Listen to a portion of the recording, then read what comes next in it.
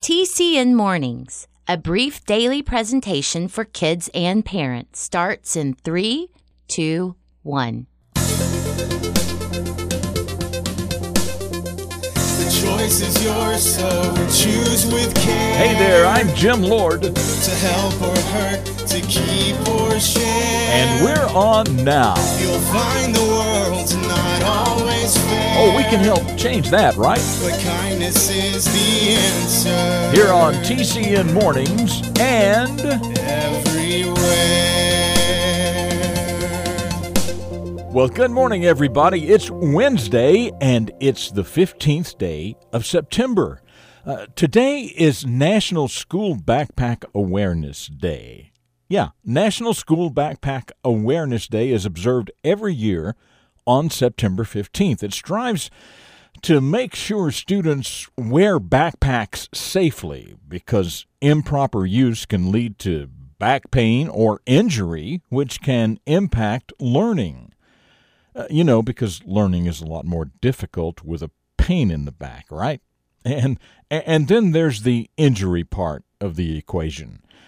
So all this talk about backpacks got me thinking, and I might get a little sociological on you here. National Backpack Awareness Day started in 2001.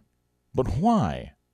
What changed in or around 2001 that required us to be aware of the pains and injuries backpacks can cause? That's what I was wondering, and several factors came to mind. One, going back 40 or 50 years before that, we didn't even use backpacks to carry school stuff. We used backpacks for camping and stuff like that. We had lockers at school to put your stuff in because back then people had more respect for each other and didn't steal other people's stuff. Well, not nearly as much anyway. And kids didn't put dangerous stuff in their lockers. Plus, kids were a lot more active then. Everything they did exercised their whole bodies, which in turn created strong backs, not just strong thumbs. But anyway, I digress here. So, happy National School Backpack Day to you. And speaking of backpacks, here's a story that deals with that very subject. Well, it's about a kid who couldn't find his backpack when he needed it. It's called Where's Juan's Backpack? And it starts right now. A hero is a person who does special things to help others. Every hero starts out as a child, and every child can choose to become a hero. The Character Network presents The Beginning of a Hero. Juan put several things inside his backpack before going to school: books, homework papers, and a special treat his dad had given him to go with lunch. And several times throughout the morning, Juan thought about that special treat in his backpack. Then Mrs. Anderson said it was time for lunch and to get anything they needed from their backpacks.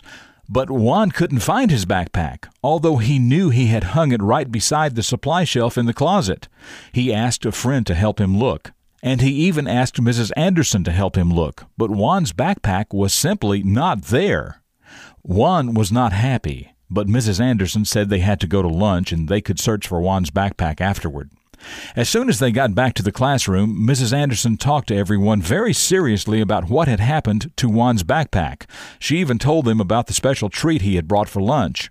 "I am very sad," she said, "that someone in our class has played this trick on Juan. It's not funny, and whoever did it needs to stand strong and honest and admit it, not hide like a coward." Well, slowly, two boys raised their hands. "Mrs. Anderson, we thought it would be a good joke, and we never thought about how it would make Juan feel." Then the boys gave Juan his backpack. They realized what they had done was hurtful. They also knew the opposite of hurting is helping, and that people who help others are called heroes. And beginning that day, those boys decided to start helping people instead of hurting them. I'm Jim Lord.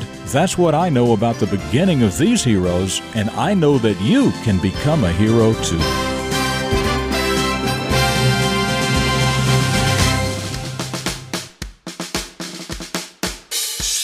So what is something special you have brought to school? how would you feel if it had disappeared and no one could find it? And has something like this ever actually happened to you or to one of your friends? Did you think it was funny, or did you feel bad about it? And finally, how do you think this whole aforementioned scenario could have been avoided? Just some thinking points on this Wednesday morning. Okay, still to come, another quote from my old Irish pappy, the question of the day, and a reflection of your future. So don't go away. But right now, let's talk about how we might provide these stories for your school. You know, over the past 22 years, these stories have been played during morning announcements in hundreds of schools around the country. Each story is about 2 minutes in length, and they are typically played twice a week. A story from the beginning of a hero series on Tuesdays, and a story from the beginning of a famous hero series on Thursdays. So if you think your school would like to participate, just have your principal or counselor write to jim.lord@tcnmornings.com, or go to tcnmornings.com and click Membership. TCN is the Character Network, and you know good character is a good thing. Well, let's take a journey back in time to visit the memory of my old Irish pappy, a man just full of wisdom about life and how to live it better.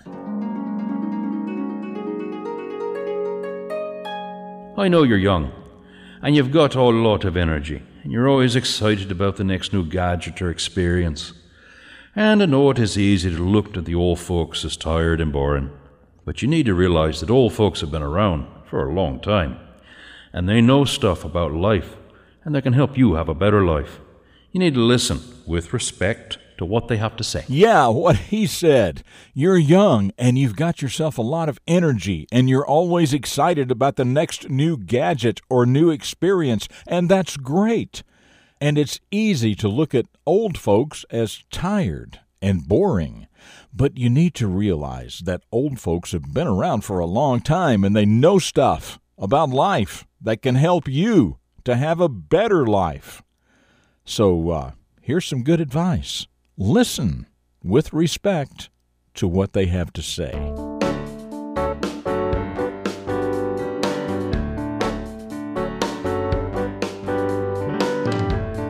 So here we go on this Wednesday morning with the question of the day. Okay, earlier I used the word sociological. So let's have a question about that. Very simply, what is sociology and how does it differ from psychology?